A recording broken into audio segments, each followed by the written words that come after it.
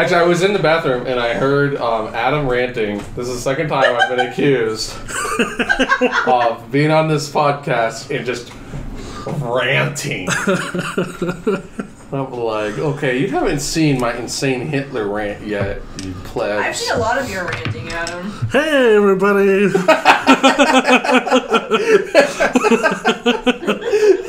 Just start the episode when you have this. There's your cold open.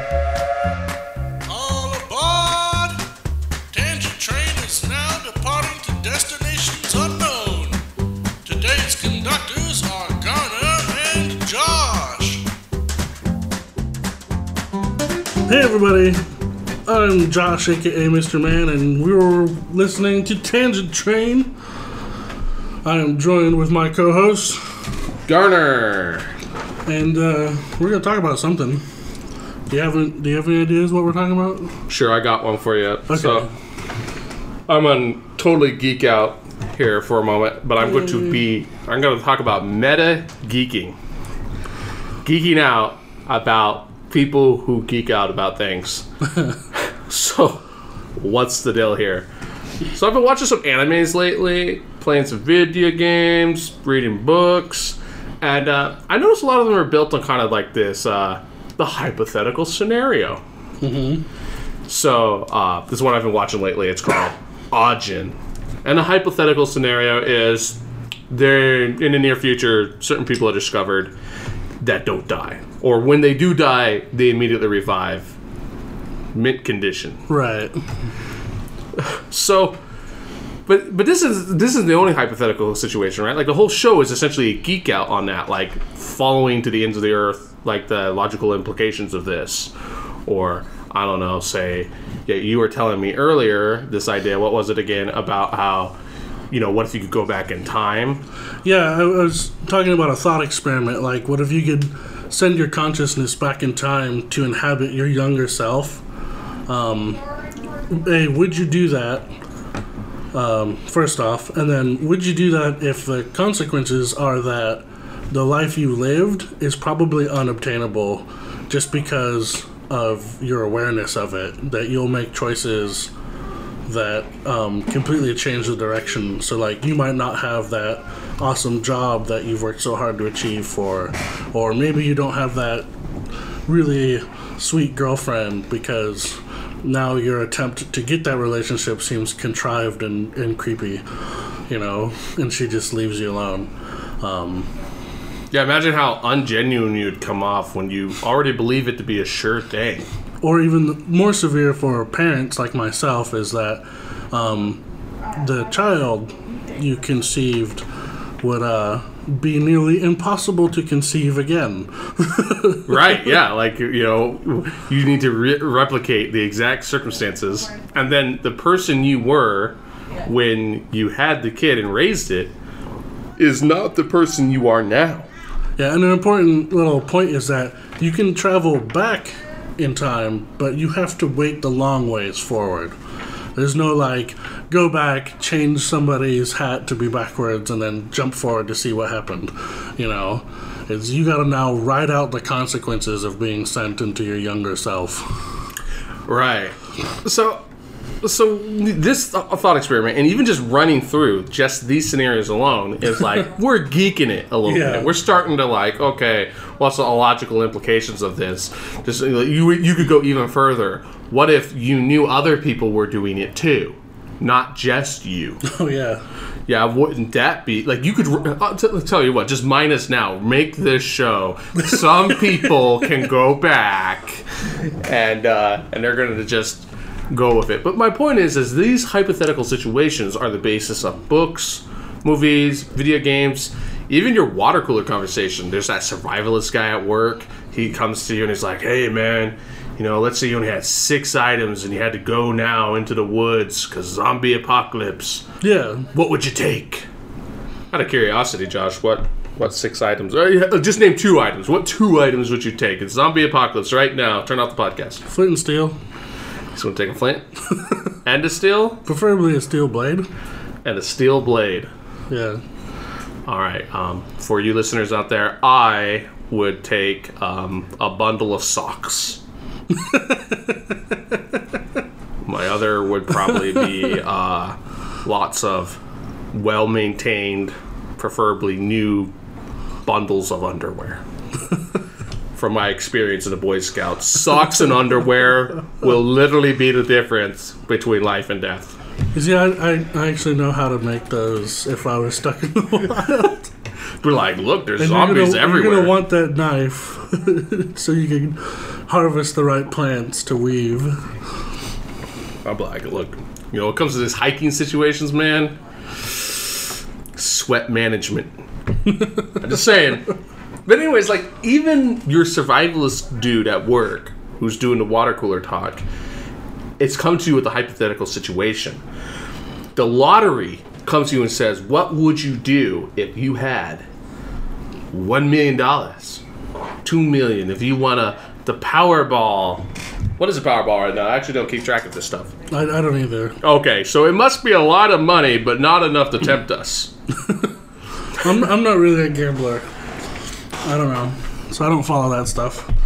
The point is that people actually love this stuff. We make books, movies, television shows, and then what I actually find interesting about it is, you know, the hardcore geeks of these mediums go even further. They go on to say, hey, we're going to geek about geeking. Oh, here we go. Powerball right now is 123 million. Okay, so you have 123 million dollars. Just off the top of your head. What you gonna do with it? Oh, Jesus. I think part of me would have to seriously consider investing.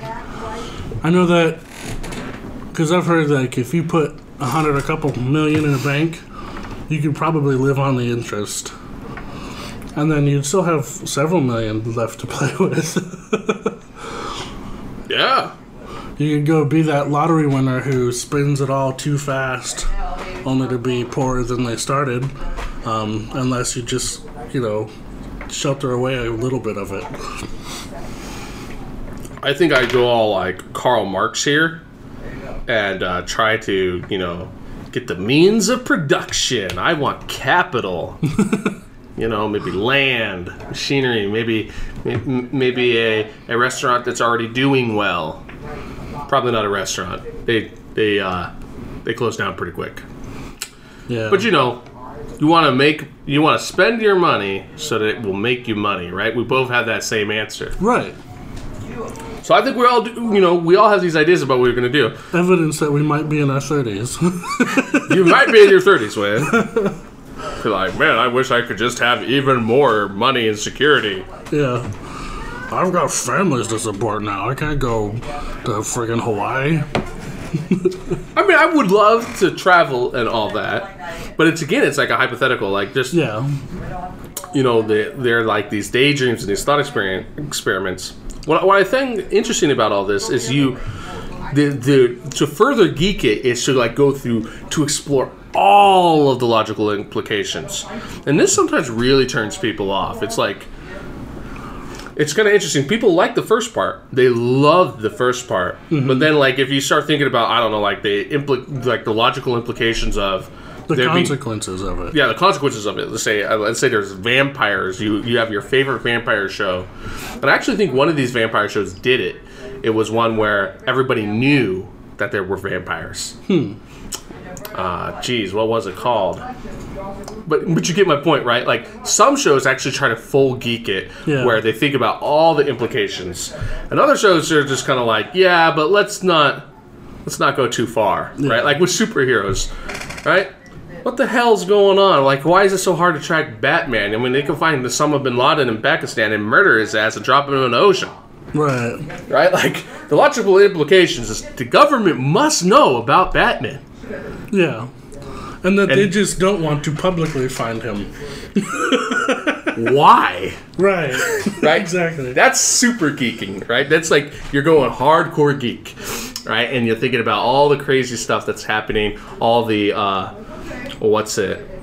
I don't want to say survivor's bias, but we've been reading this book lately. It's been called Thinking. Yeah, Thinking Fast and Slow by Daniel Kahneman, which we will be reviewing on our first book club podcast, which was supposed to be this week, but one of our other hosts was ill, and so we've been pushing it. We'll push it off until they're healthy again.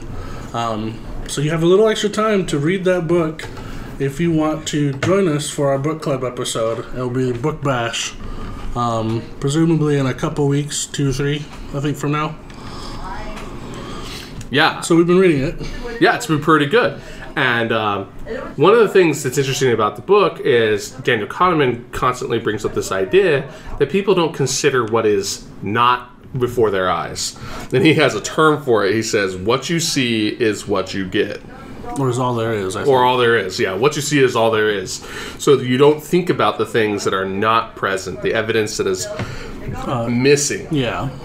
And I think this is what super geeks are about. They'll like watch a show or they'll read a book and they'll get into it and then they'll start their gears will turn in and they start thinking, wait a second. Yeah, if you've ever had something that you've been a fan of and have delved into its related fan theories, then you know what we're talking about. Yeah. Because they'll take some minutia and follow its causation to its fullest extent and try to understand the broader spectrum of its implications. Absolutely. And it is, which is so much fun, actually, to go through all of these thought exercises. And I know people like this stuff. Why am I bringing it up? Well, why isn't the role-playing game industry bigger, right? The survival nut at my job is running through a role-playing game scenario. Oh, I see where you're going here. Right? He is practically playing with himself Dungeons and Dragons. He's imagining the zombie apocalypse, how he'd gear himself, what steps he'd take, the countermeasures.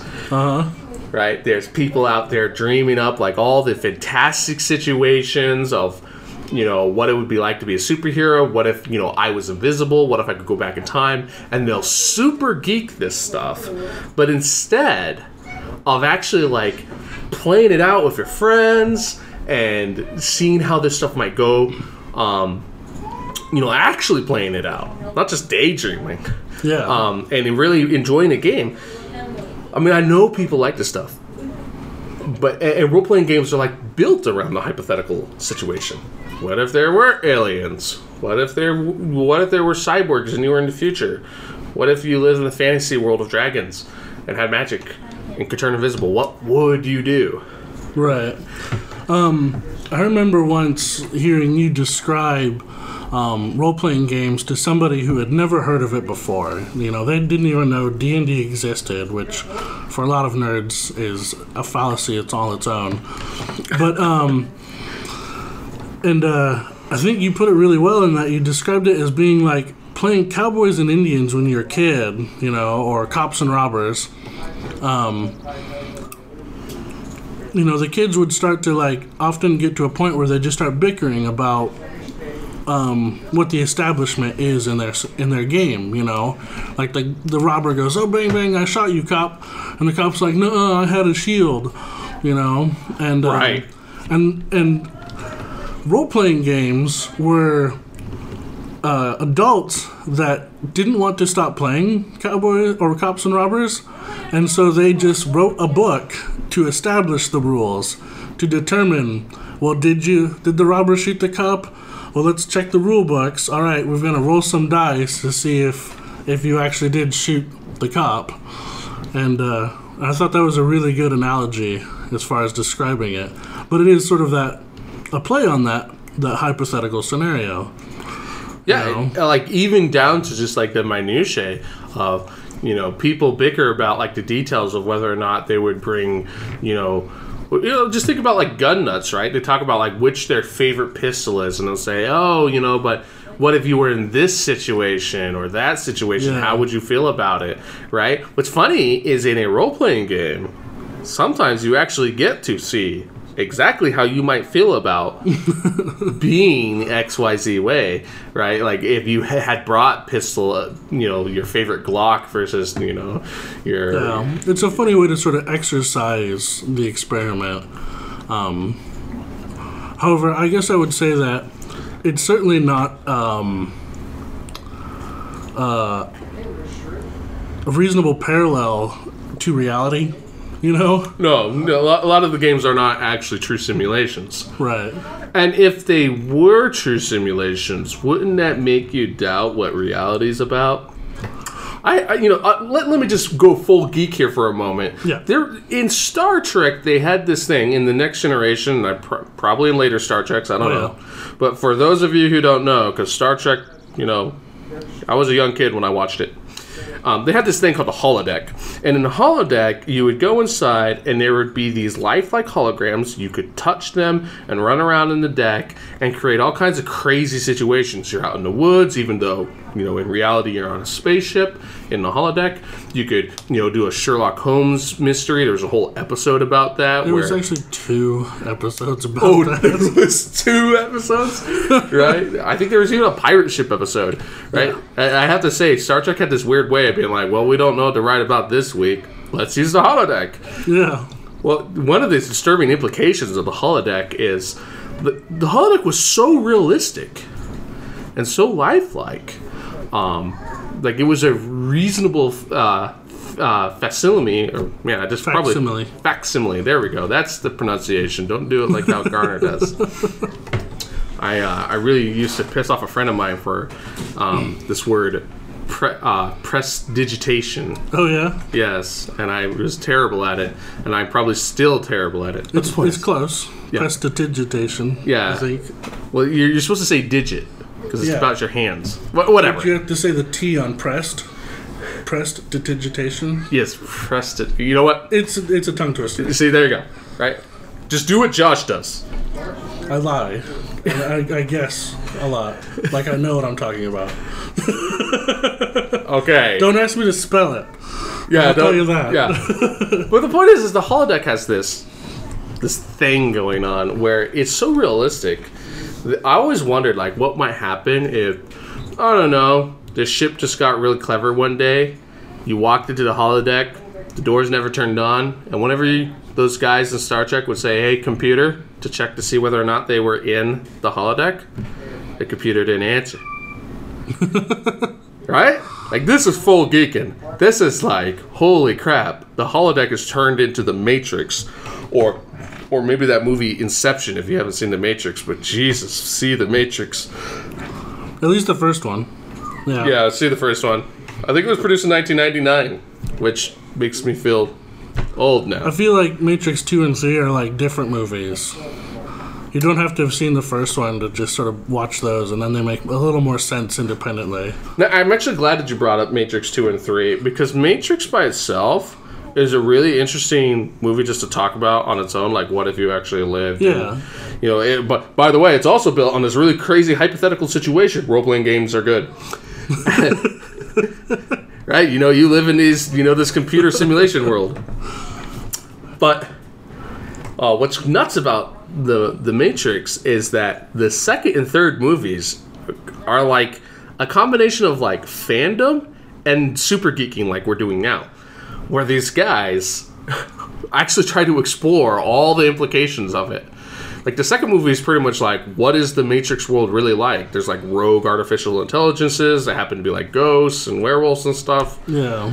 And it's actually sort of interesting in that the super geeking of that movies of the first movie actually probably hurt the series as a whole. Right. Yeah. There just seems to be a disconnect between them.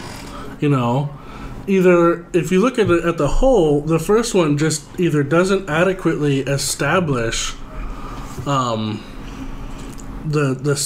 setup for the next 2 films, or if you look at them more sequentially as an experience, the second 2 just don't seem to really understand what the first one was about. you know? They're just exploring all these. It's realistically the same problem, just from 2 different perspectives. Oh man, isn't that an issue? seeing things for the flip side. Again, about this book, right? The Thinking Fast and Slow. Oh yeah, that definitely attacks some of that. This guy slam dunks us constantly, being like, so, let's say you had a 90% chance of surviving this treatment. You're like, oh, okay, that sounds pretty good. But then your doctor comes in and actually says instead, yeah, but you got a 10% chance of dying. Yeah.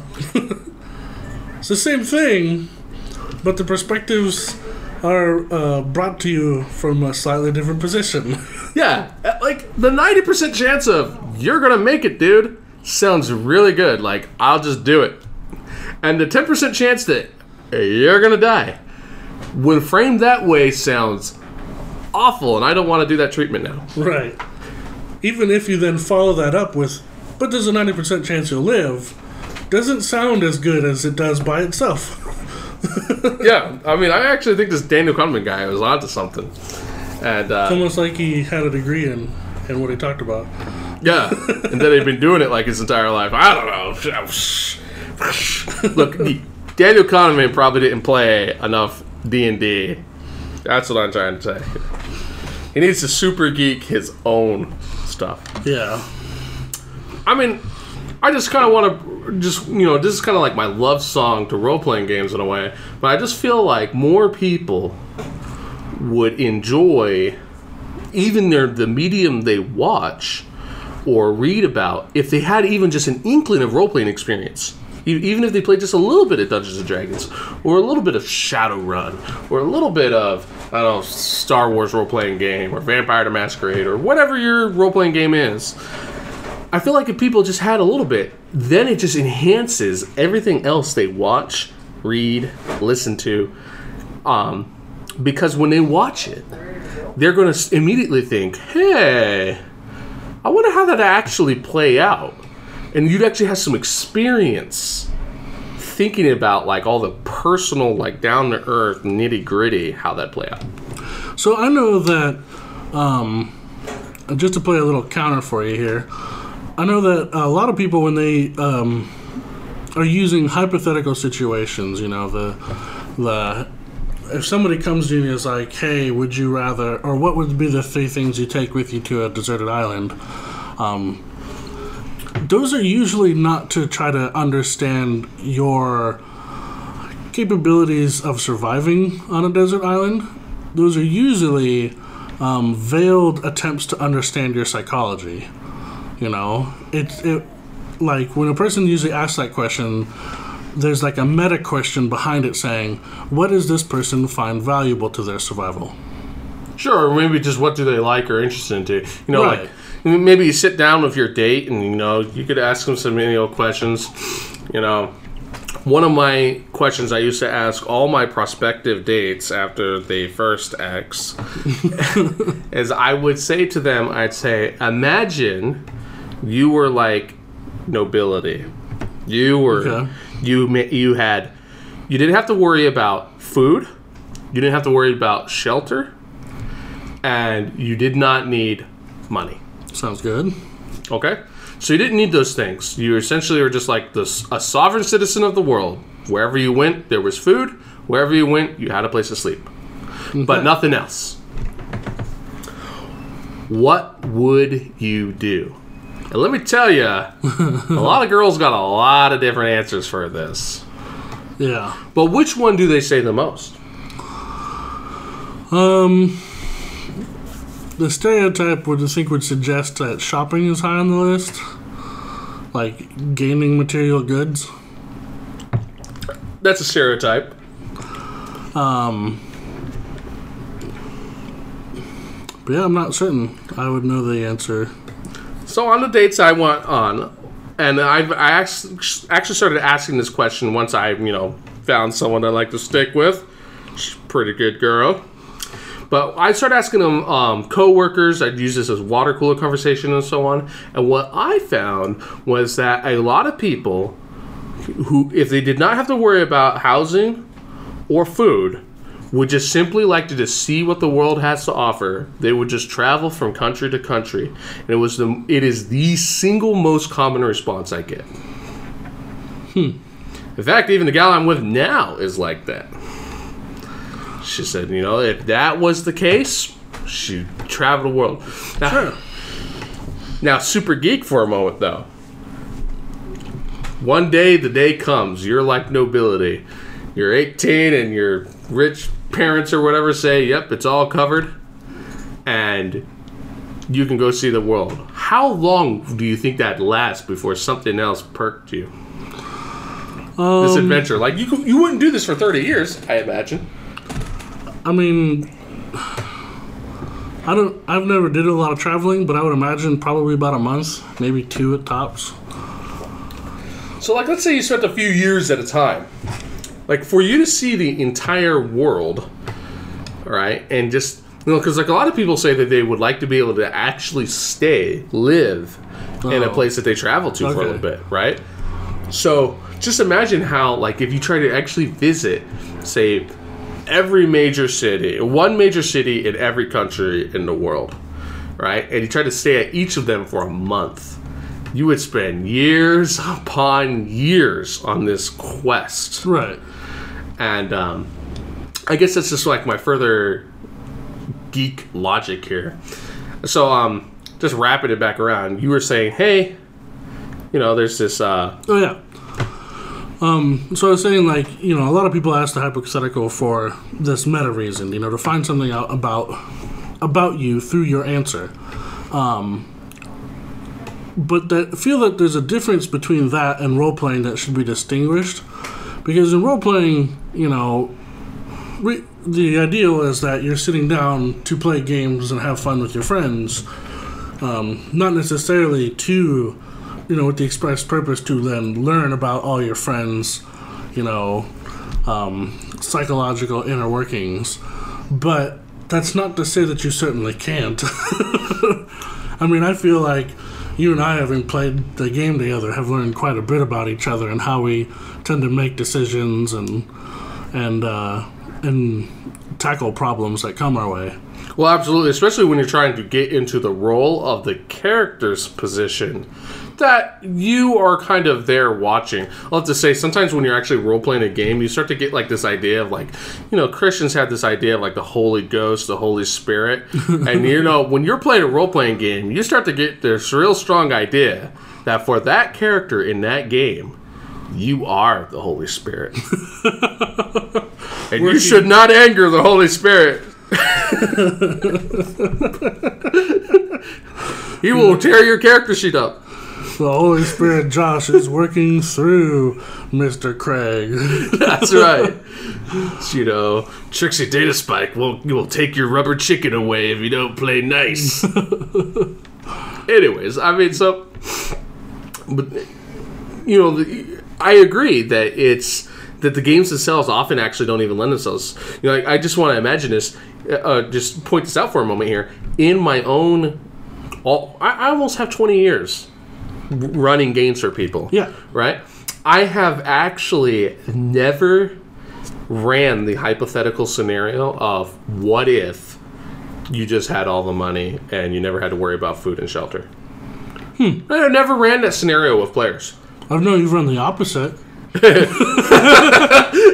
What if you were destitute? Yeah. And everything was trying to kill you.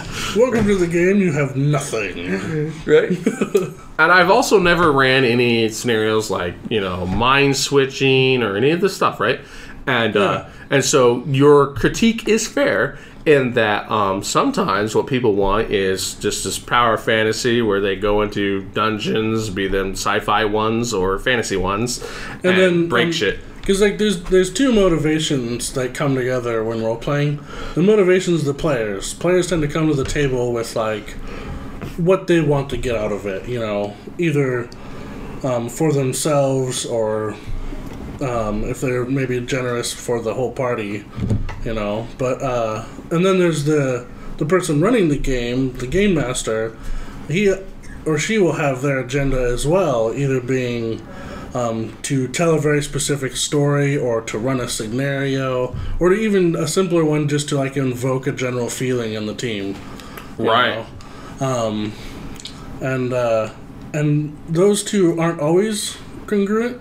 They don't always work together. You don't line up all the time? Yeah, I'll tell you what. People online, when they talk about, like you go to role-playing game forums, they talk about this session 0 where everyone needs to set up their expectations. I think that's pretty fancy-pantsy, but sometimes it's got to be done. Yeah. The expectation violation people, you got to watch out for this. You want to always over-deliver, so set expectations rock bottom. I don't know the full extent of this Game Zero theory, but I mean, I know that we have certainly practiced being open about a core conceit at the very beginning, being like, hey, we're all going to agree that this is just the way it is. Yeah, this is how the game is going to be played, right? Either this is what it's about the thematic of the game, or that all our characters aren't going to be like opportunistic douchebags. Maybe we actually try to play nice guys. Speaking of opportunistic douchebags, one of the interesting scenarios for water cooler talk and hypothetical situations is, what if you could be invisible? Oh, yeah. Right? What would you do if you could be invisible at will? And what's really interesting, especially from like dudes amongst dudes, man, there is a lot of perverts out there. Right? They're like, man, I'm invisible. And another thing that's really interesting is a lot of people who are like, there's an old locksmith Smith saying that locks keep honest people. Oh man, I screwed it up. It's locks keep honest people honest, I think is what it is. Okay. But the point is that, people aren't really as saliently good as they think they are. And what is so common you hear when you meet these people who talk about being, having the power of invisibility is how often they will turn to crime. They will steal things. They will, run rampant. Like spying is basically the go-to answer. Yeah, they want to spy and all this stuff or steal things. What's really interesting in role-playing games, and I often wonder if it's just because there's other players there, there's at least the game master, the ref, is how often the player with invisibility does not become a total scumbag. Yeah. Even though their water cooler conversation says that they would. Right. What's going on there? Right? One guy gets to actually play out the power fantasy, and the other guy's just there at the water cooler being like, yeah, I guess it's still rob a bank or something. Right. Yeah, I mean, I think it probably comes back to like you're talking about from the top, is that once you actually start to run through the consequences of these actions, that your initial sort of instinctive response might not actually be the best one. Yeah, your first judgment isn't the best. And that's kind of like the super geek, where you don't just like hit like the first hurdle, oh, nuclear winter, oh, zombies, oh, invisibility, oh, whatever. It's like these gals I go on dates with, and I say, hey, you don't have to worry about shelter, you don't have to worry about food. And most of them say, I'll just travel the world. But there's a part of me deep down that says, what would you really do? What would you really do? If you're listening, I want to hear, what do you think you'd really do if you did not have to worry about food no matter where you went, and you did not have to worry about shelter? You always had somewhere to sleep safely. Yeah. I mean, like, I know that you and I are definitely regard ourselves as fairly critical thinkers, and like a funny way that this sort of manifests just sort of in day-to-day life, like I know that when we watch a film, it's not uncommon for us to see something in the movie that is basically taken for granted and be like, whoa. Yeah. Hold on now. If they could do that could seriously jeopardize the setting here. Like I think really common ones are like in movies to just have this like easy heal. Yeah, they can heal.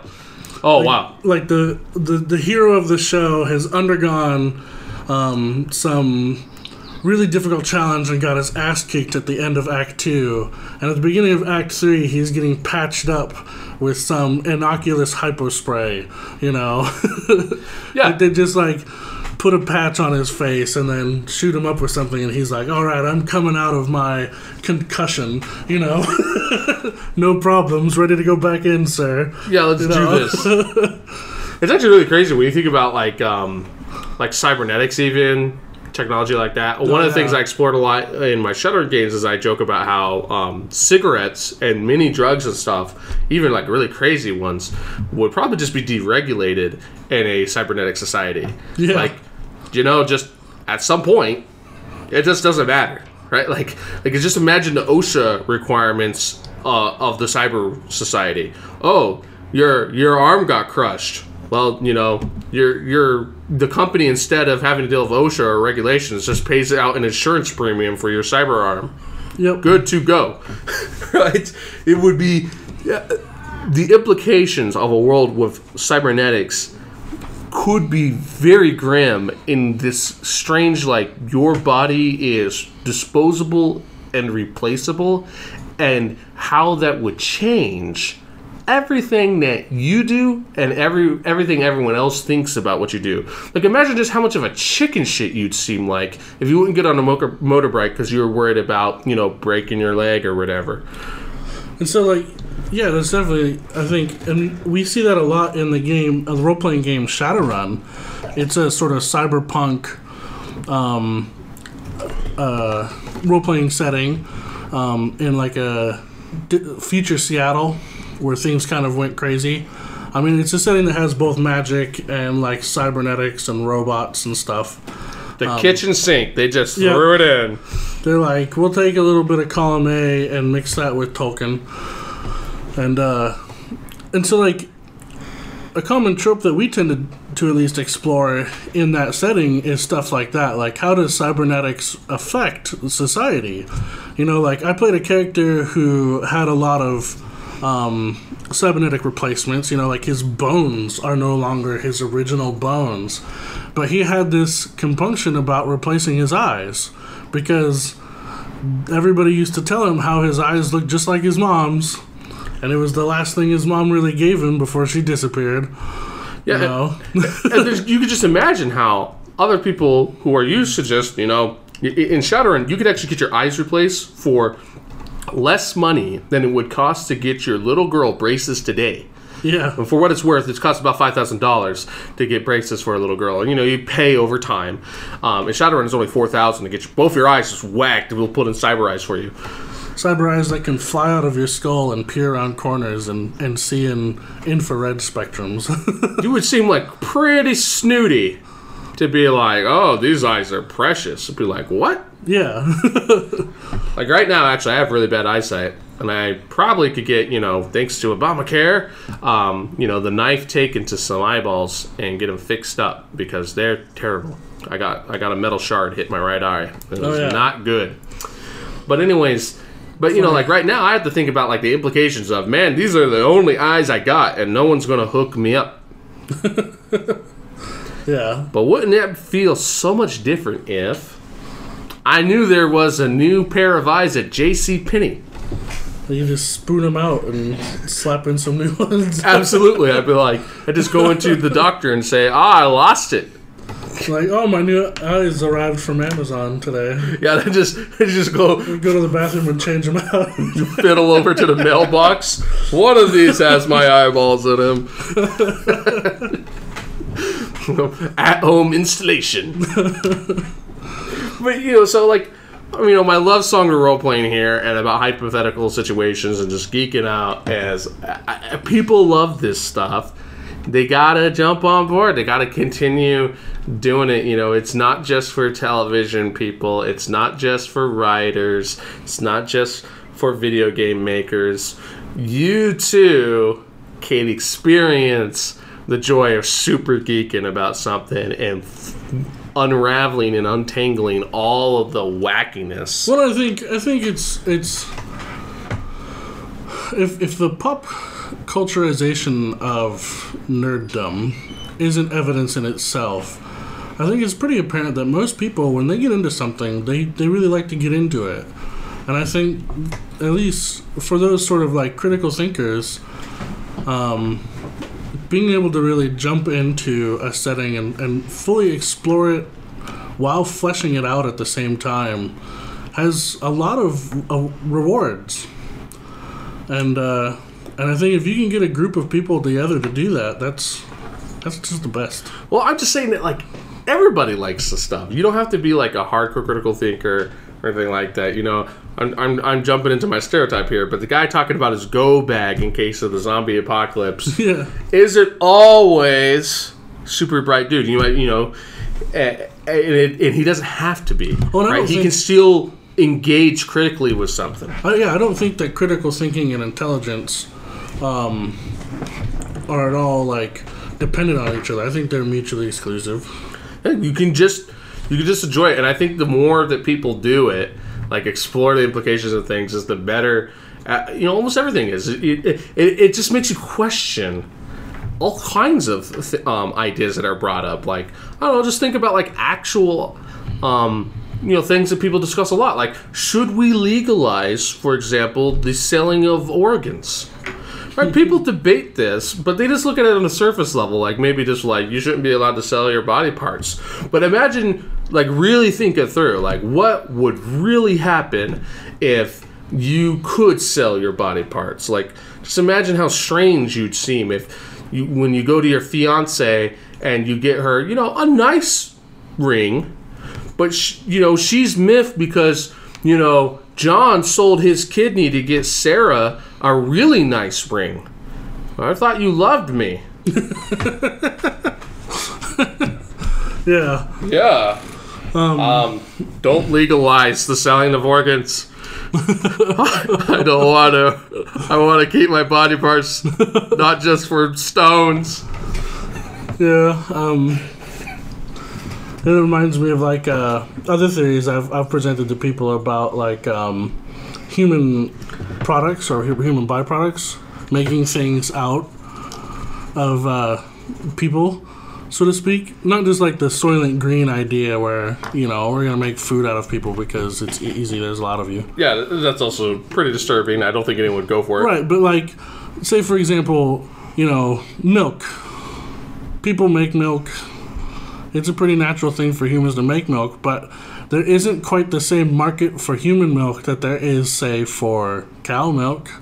Sure. We've explored ridiculous ways of using cow milk to make product, like creams and cheeses and some cosmetics and stuff even use dairy and all that. And yet I feel like there is this sort of natural resistance to like, but a person made that. That's kind of weird. Oh, made of people? Right. And it's like, like what would human cheese be like? Oh, what the? Holy smokes, pal. That's just, somebody out there knows. Right? Yeah, oh wow. Right now, it's reserved for this like bizarre fetish market, or for poor parents who just can't produce the stuff. Whoa! But at the same time, it's like if it was more commonplace, like what other weird discoveries would we make of like making products out of that? It's kind of one of those weird things. Like a lot of great discoveries were supposedly discovered on accident, right? And I experience this all the time. I'll stub my toe on something and, maybe break my foot, and I'll say, wow, that might make a good club. Like, I got an idea. I'm going to weaponize this. Yeah. Right? Because that's the first thing humans do. You got to weaponize it. And then maybe you can make it to cook toast. I don't know. Mm-hmm. But yeah, I mean, there probably could be some bizarre applications of your human cheese. Although I actually think that maybe using humans for building material. Building material? Yeah, come on, man. Like, bones are pretty strong. So, like, when we're not using them anymore? Yeah, no one needs that stuff. Don't torch it. Yeah, let's But you could geek out about this too, like how disturbing it would be. Like there'd be certain people who'd have to like pay to not. Like, what if you were in this like bizarre space colony where they had to recycle everything, even the people, and put them to good use? And but let's say for whatever reason, everyone was still grossed out about the idea on a space colony of eating people. They could still recycle the people, like into candles or something. I mean, pretty whack. I mean, I do think it's pretty funny just in our conversation here to observe the difference in reaction with you to human cheese as opposed to constructing buildings out of human bone. You're like, I could conceive a world where they might need to construct buildings out of human bone. Yeah, that's right. I'm not fucking eating that human cheese. That's nasty. That's You're fucking sick. gross. You are this What's maniac. wrong with you? But yeah, I'll tell you what. Just think about it. It's lightweight and strong. Vote Garner for Dictator 2016. There you go. Now you love role-playing games. There you go. That's what I wanted. Like You can build buildings out of people and eat human cheese. why shouldn't you roleplay? Get on board now. Actually, for what it's worth, all of you out there, none of my players have ever played in one of my games and explored the hypothetical scenarios of making buildings out of people or cheese. Could come up in the next game, though. There has been a few interesting ways to make masks. Oh, no.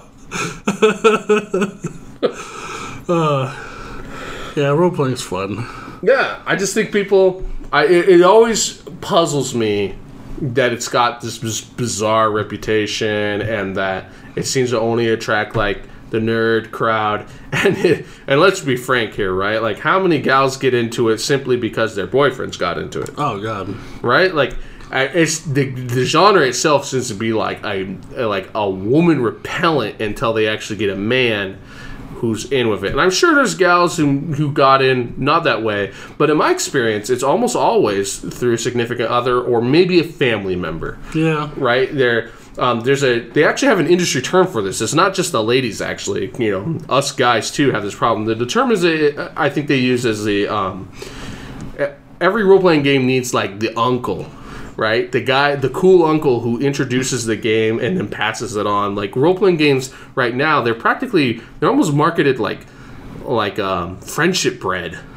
Or just like one friendship bread moves into another one, and then the yeast from that makes another one. And so it's spreading, it's going out there, but it's slowly. And like many friendship breads, they don't actually spread across the entire globe like you would think mathematically. Right. They often just eventually one of a strain of the friendship bread hits a number of dead-end groups that don't pass on. Yeah, you can do like closed circles where I only know everybody you know. So if you've given out bread to all of them, they're not going to want my bread. Yep. And the competing breads might eventually hit each other's circles, but not actually spread to the outside world. So I think role-playing games are like that, right? It happens to both the dudes and the ladies, So if you're listening to this and you don't game, I really think you should just check it out. I mean, just admit it to yourself. You've thought about the apocalypse. You've thought about nuclear bombs. You thought about what you'd do if you were trapped in a bomb shelter. You thought about what you would do if you had magic powers. I know you have. Yeah, I would say I would recommend that it's definitely about finding the right group of people to go about it and the right game, because not every game is for everybody. And I've definitely played some games where I'm just like, no, I'm not coming back to that one. Yeah, I mean, geek is an interesting word in that, it's kind of a pejorative, right? You might look at some guy and be like, man, that guy geek. He's a geek, right? But to geek out about things, to get really into it and explore it in depth, I think it's got a bad rap. Yeah, sure, people might seem kind of obsessed, maybe a little overindulgent in an idea. Yeah, like even the term comes from, has negative connotation and origins. It was originally used as an insult. Right. It's used as a way to be like, wow, look at that guy. He's overdoing it. And I'm saying, like, don't just scratch the surface of things you like. Like, there should be a pejorative for the other side where you're like, wow, look at this guy. He just doesn't give a shit about anything.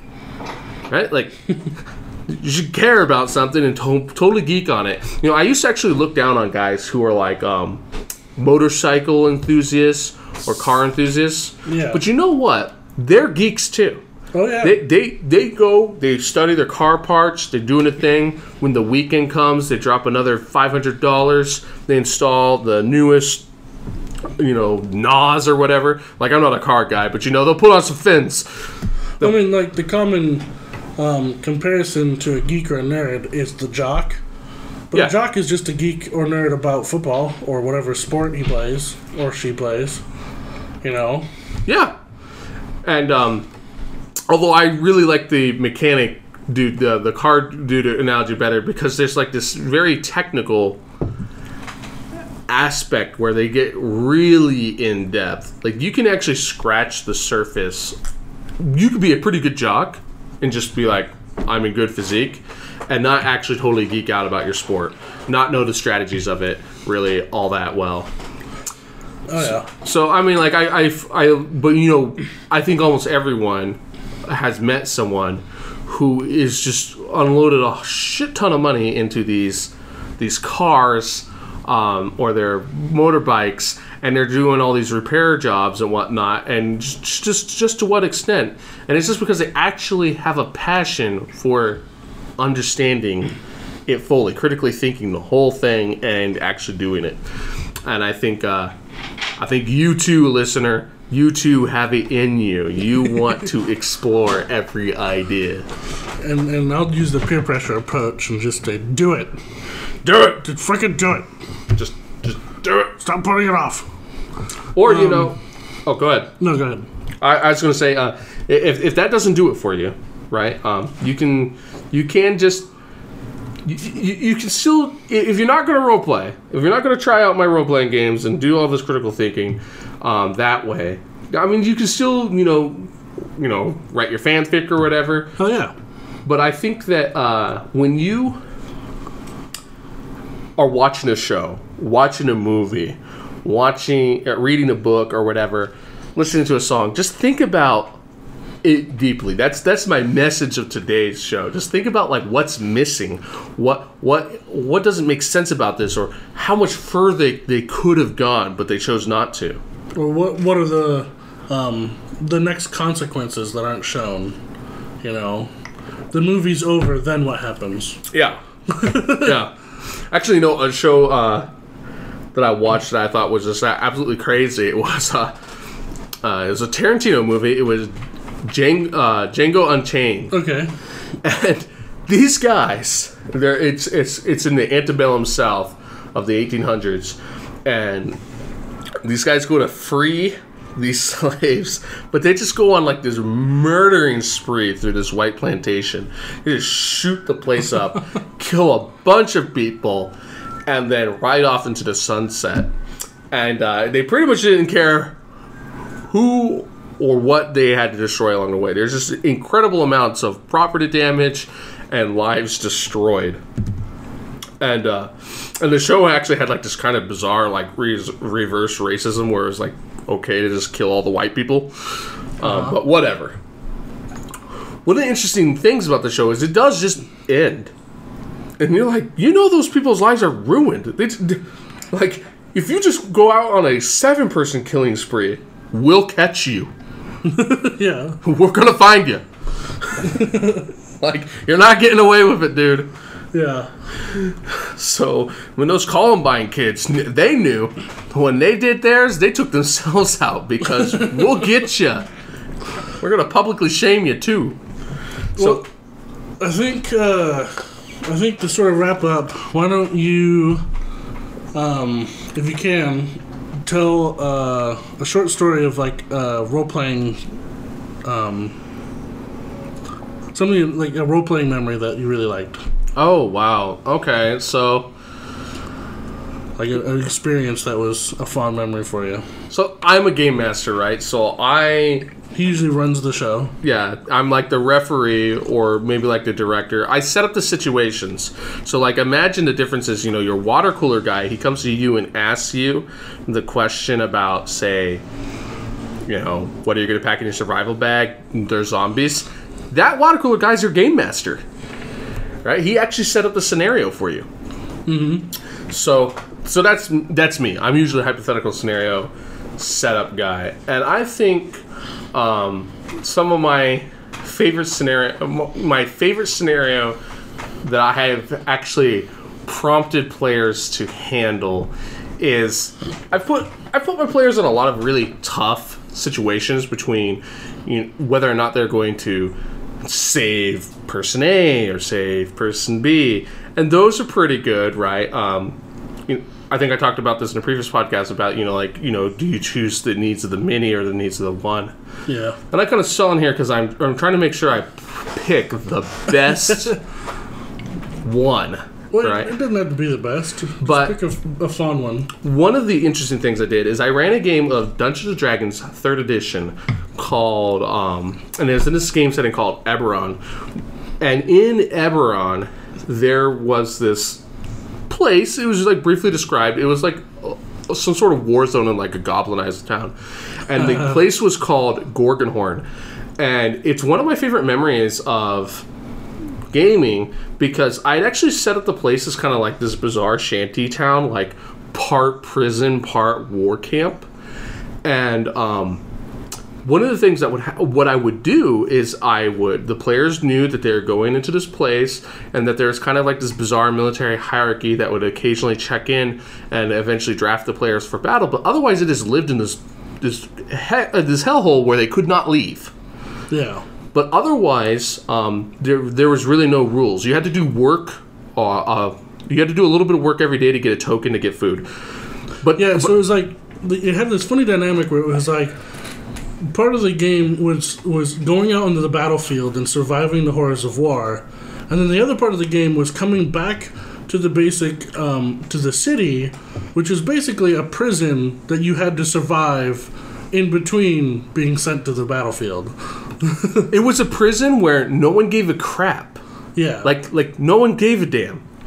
So long as you didn't like burn the place down.